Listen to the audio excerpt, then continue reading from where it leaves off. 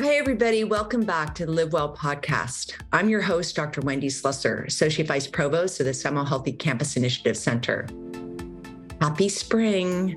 I'm looking forward to the sunsets and the nesting birds this spring and the fabulous guests we have lined up for you this season. One such fabulous guest is Anna Glenn. Anna Glenn is a former UCLA gymnast who translated her athleticism into advocacy.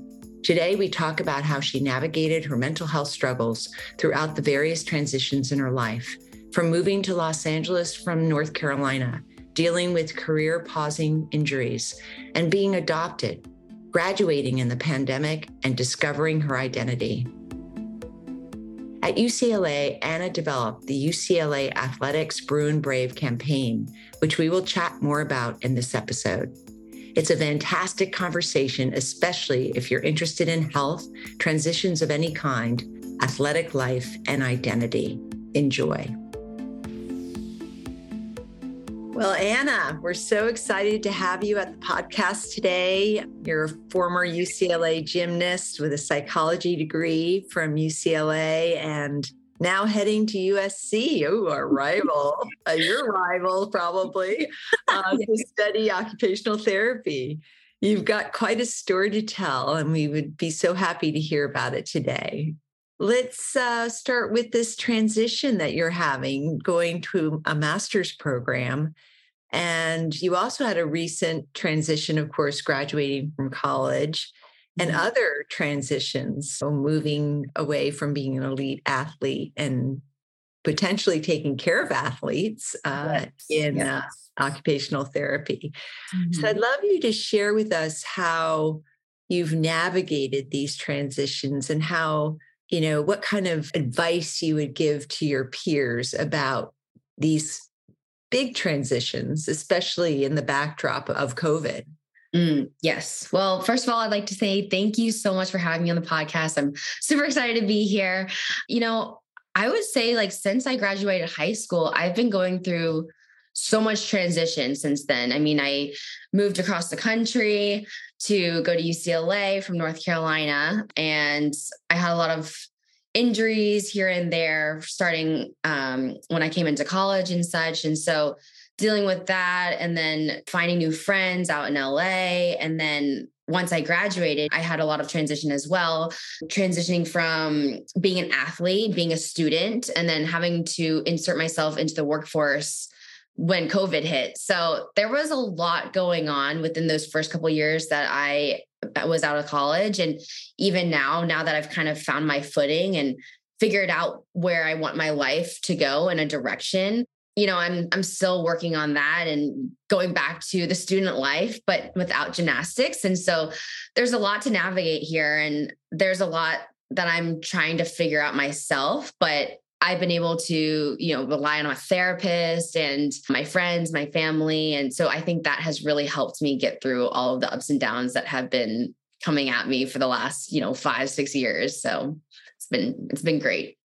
Well, you've really responded in a very comprehensive way. And I'm thinking, you just shared how much your friends made a difference, your family, and your therapist. Yes. Was that ever difficult to share with people that you had a therapist? Was there something in the world of gymnastics or elite athleticism that allows or disallows you to share that kind of vulnerability of needing a therapist? The first time I actually really ventured to use a therapist was during my freshman year in college. And that was after I suffered my second season-ending injury. I had one during my senior year of high school, and I didn't really have anybody to help me navigate that. And that was the first time I had to sit out a whole entire season. I would say in high school, there aren't a lot of resources that are available for student athletes and athletes because you're just kind of doing it on your own. Coming to college, luckily, there were a lot more resources I could lean on and utilize. So I was lucky enough to have my coaches recommend me to a therapist. And so I think having them come to me and say, hey, I think it's really great if you would go see a therapist. I know you've been struggling with this injury, and I know you've been having a difficult time with the transition coming to college. I think this would be a great resource for you to use.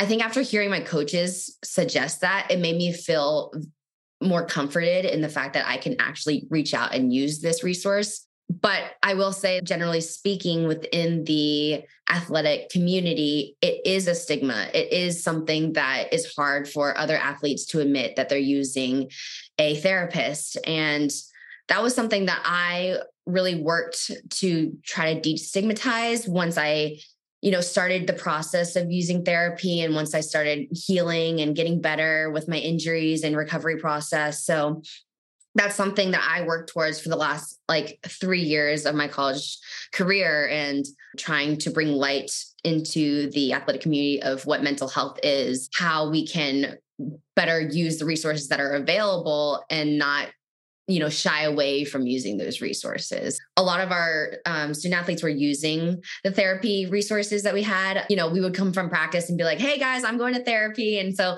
it was really nice for us to be very open and have a very open discussion about it. I know that other sports were definitely not like that, but I was lucky enough to be in a community where we were. So I felt very supported in that. It sounds like you're a trendsetter. Maybe, I don't know.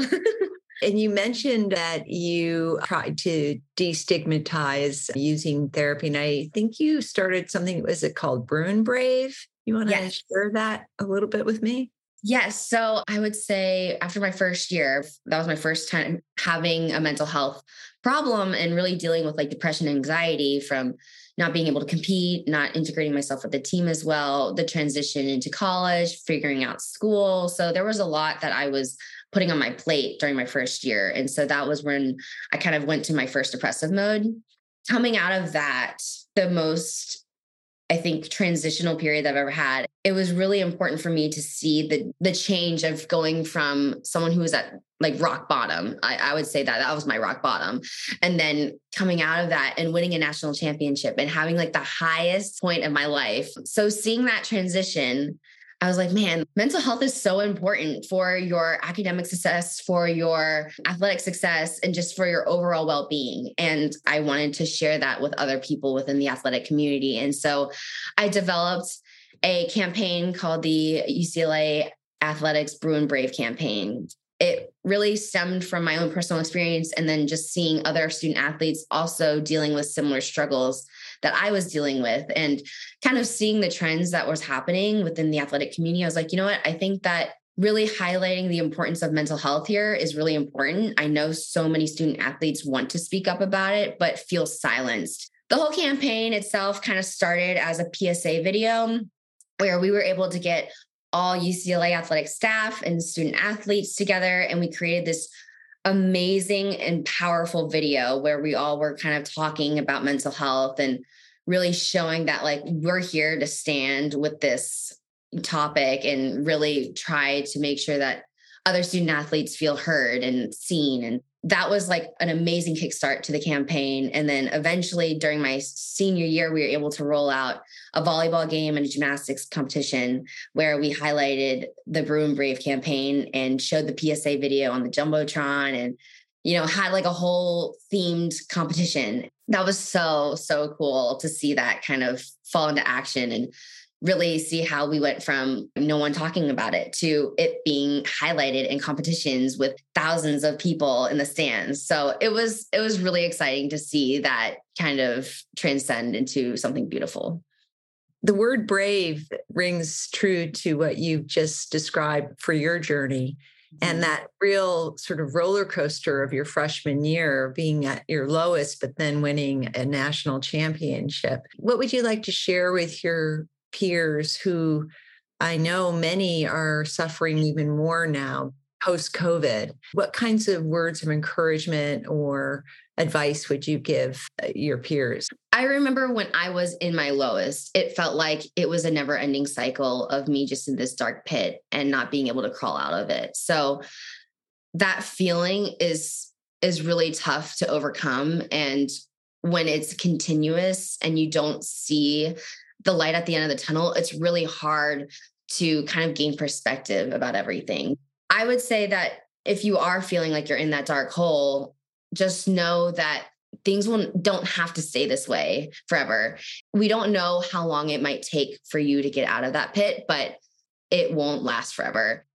when I was in that pit, it was very hard to see that. But there were times when I was like trying to remind myself, like, hey, like this is not going to happen. This is not going to be my life forever. So reminding myself that did help a little bit. And then just, using other people to lean on to help me get through those tough times and really, listen to me and just be able to just pour everything out to them and really show my vulnerability, I think was actually very helpful for me to move past all of that. Just being okay with being vulnerable to other people, I think is really important because it shows that you are human and that everybody has a different path, but everyone goes through similar experiences. Everyone can empathize with similar things.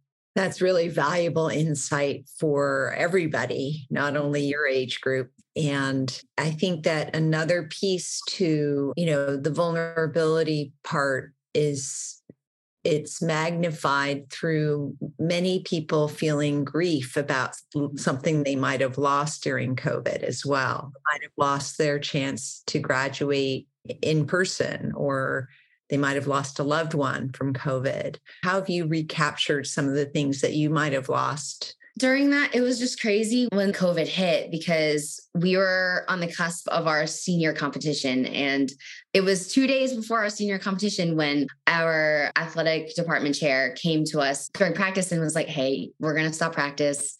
I don't think this competition is going to happen. Just be aware that, things are starting to shut down. And as unfortunate as it is, we're going to have to do the same at this point in time. And that was 2 days before our senior competition, before we started postseason. And it was a big loss. I think the fact that we were all going through it together made it a little bit more comforting. And the fact that we all knew how each other felt, so that was a very interesting experience. But I think, looking forward now and seeing how all that kind of happened, yes, it was sad, but I think that I can move past that, looking at all the amazing things that can happen in the future. There's always things to gain. So I think having that mindset kind of really helps me get through, the concept of loss and you're really coping with that idea, trying to regain perspective that everyone lost something and that we all have much to gain at this point. So I think that mindset really helped me get through all of that. What I'm hearing is your incredible resilience. And do you feel that you built skills on resilience through your incredible focus in gymnastics, or where do you think your resilience comes from? Well, I think that my resilience kind of started at an early age. I mean, I had a very interesting past. I was adopted when I was 15 months old. Before that point, I was abandoned as a baby in China, and my twin sister and I were found on the steps of a hospital. We were taken in by an orphanage. Then we moved to a foster mom, and then we were adopted into our current family. And so I think, with that crazy past, that develops resilience at a very early age. But then again, going through gymnastics and having to sacrifice so much at a young age and, having to travel every weekend and not being able to hang out with friends in high school and even like younger than that, all of that kind of led up to me being able to build this resilience in college while I was going through all this transition and having all these injuries and going through a lot of really tough situations. And so I think that my resilience has kind of built up over the years, but I think that, during the COVID year and, all the racial issues that were happening during the same time, going through all that really shows that humans are so capable of resilience and so capable of adaptation whenever they're thrown different things in life. So it's really, really incredible.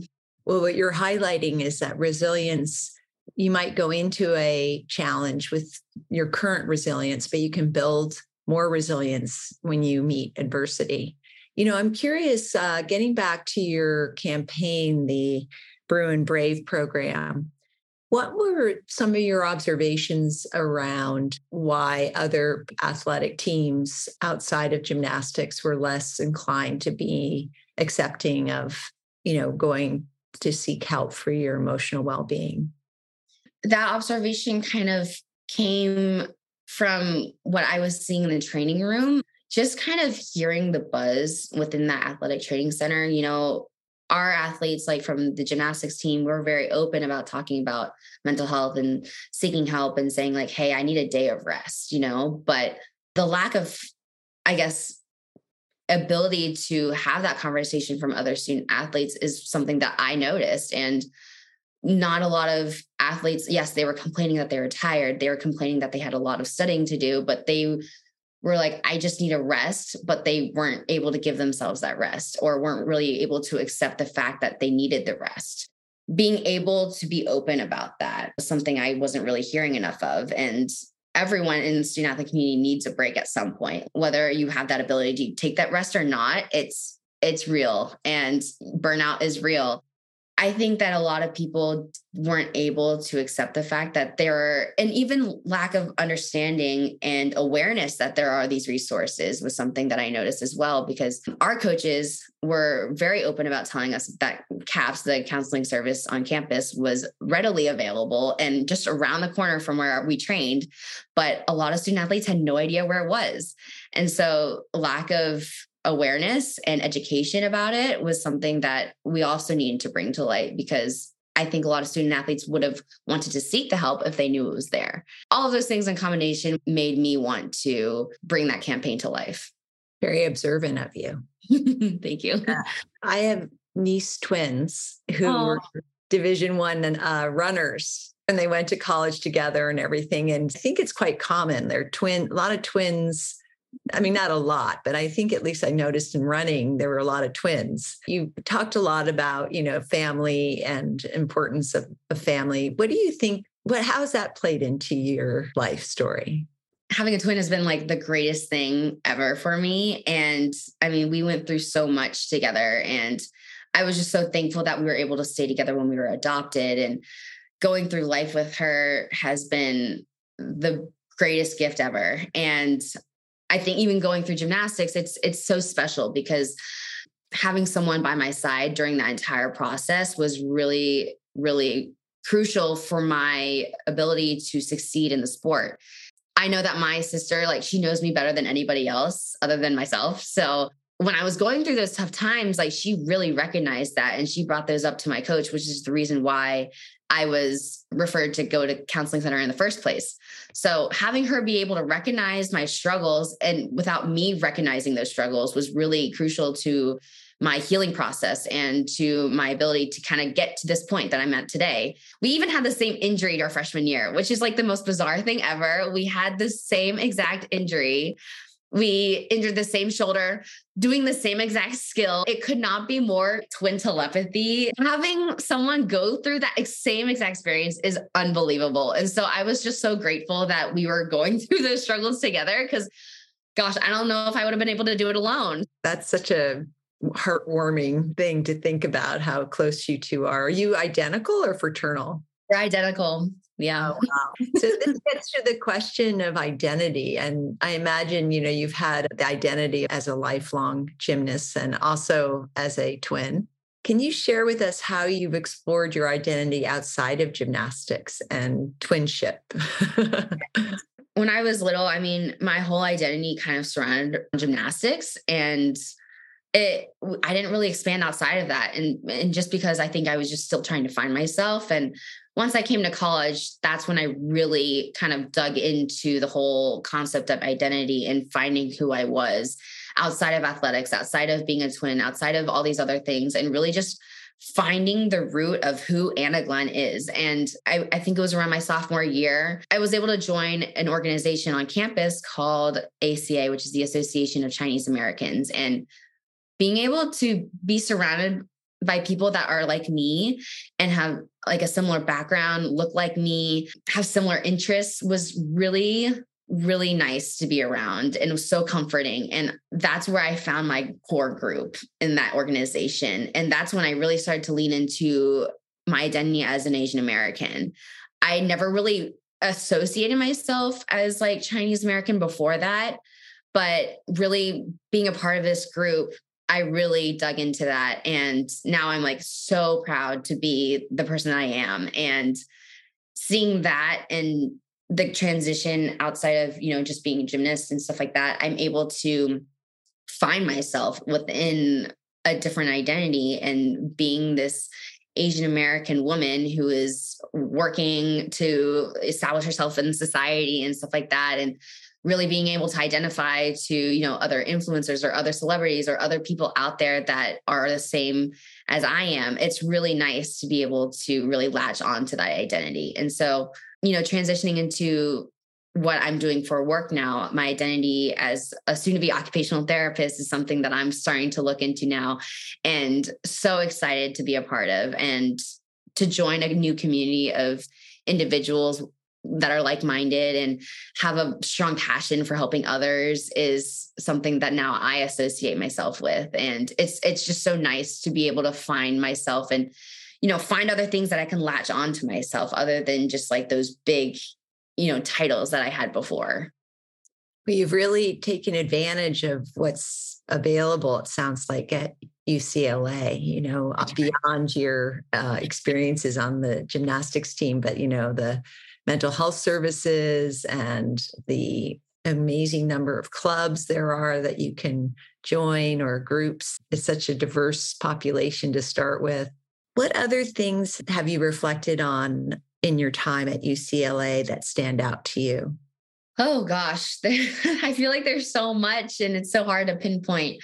I'm so grateful to be under the coaching of Miss Val because she really valued the person, not just the athlete, and really developing someone that is beyond gymnastics and really developing an entire person that can go out into the world and be their best version of themselves. And so I was very grateful for all the lessons that Ms. Val taught me and all my other coaches that were, that I had as well. And just being able to, be surrounded by someone that wants me to thrive in the world is something that I was so grateful to have. She has a very kind of well-known piece of advice: set extremely high goals attainable only through unwavering discipline. You will have a far greater chance for success than if you set medium goals.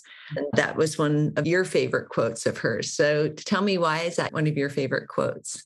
Well, I think that quote really hit me hard because I heard that the first time I heard that was when I was going through my low in my freshman year. For the longest time, I was like, I don't really know if I'm going to be able to get out of this. All these things that I felt were somewhat unattainable at the time. But being able to set those expectations for myself and having a level of standard for myself really, I think, propelled me into success. And so that quote really meant a lot to me because now I can take that outside of gymnastics and outside of school and say like, hey, I have these really great goals of mine. Why not set them high? Why not shoot for it? And like, why shoot for less than what I feel like I'm valued at?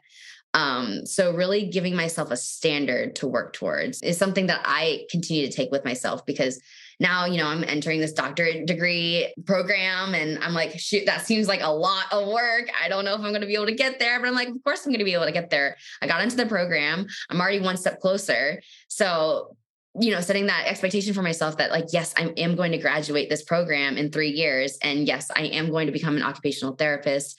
It's like, I can still bring that same concept into my current life. It's a really great way to develop self-efficacy. So what is your big goal after OT? I had the opportunity of volunteering at Cedars-Sinai and going into the neural clinic and seeing the amazing things that they do there. And the technology that they use in OT is absolutely astounding. And just seeing that was like so inspiring to me. And I was like, man, to one day be able to create a device or to develop some type of technique that can be used within the field of occupational therapy all over the world. If I have the ability and the resources to create something that can be used worldwide and help others get to a level of functionality that they thought they would never be able to reach, is something that I would love to do. It's setting those high expectations for myself. So if I can set those high expectations of winning a national championship or of graduating with like a 3.5 GPA, like I can definitely, do the same in this sense.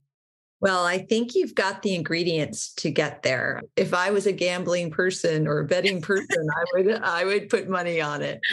Oh, thank you. Totally.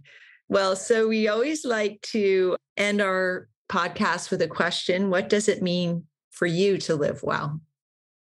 I love that question. And, I think I've been taking the last couple of years to really figure out what living well means to me. But I think to live well means to be able to have all the resources that you need to be as successful as possible and to surround yourself with a community that will help you do that. And I've been so lucky to have those opportunities and to have that community to get me to the point where I am today. So continuing to really make sure that I invest in myself, invest into others, and to really fuel that passion that I have, I think is the best way to live.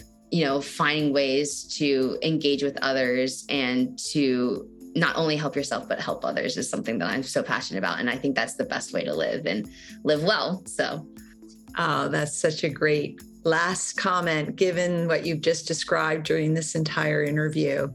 And you certainly preach what you practice. So keep it up, Anna. It's a real pleasure. Yes, such a pleasure. Thank you so much. I appreciate it. Thank you. Talking to the younger generation currently entering the workforce like Anna really leaves me hopeful. I know this world is in good hands. They seem to have a sense of resiliency and dedication to paving new paths. It's inspiring to witness. Thank you to Anna for being a guest today. I'll be ruminating on how we can embrace our life transitions as a way to understand our goals and our identities more deeply. Thanks for tuning in, everyone. If you've been inspired by this episode, have ideas for new guests, or want me, Wendy, to be a guest on your podcast, visit our podcast page on our website, healthy.ucla.edu, to contact us. And of course, subscribe if you haven't already. We'll talk to you soon. This episode has been brought to you by the Semel Healthy Campus Initiative Center at UCLA. Take care.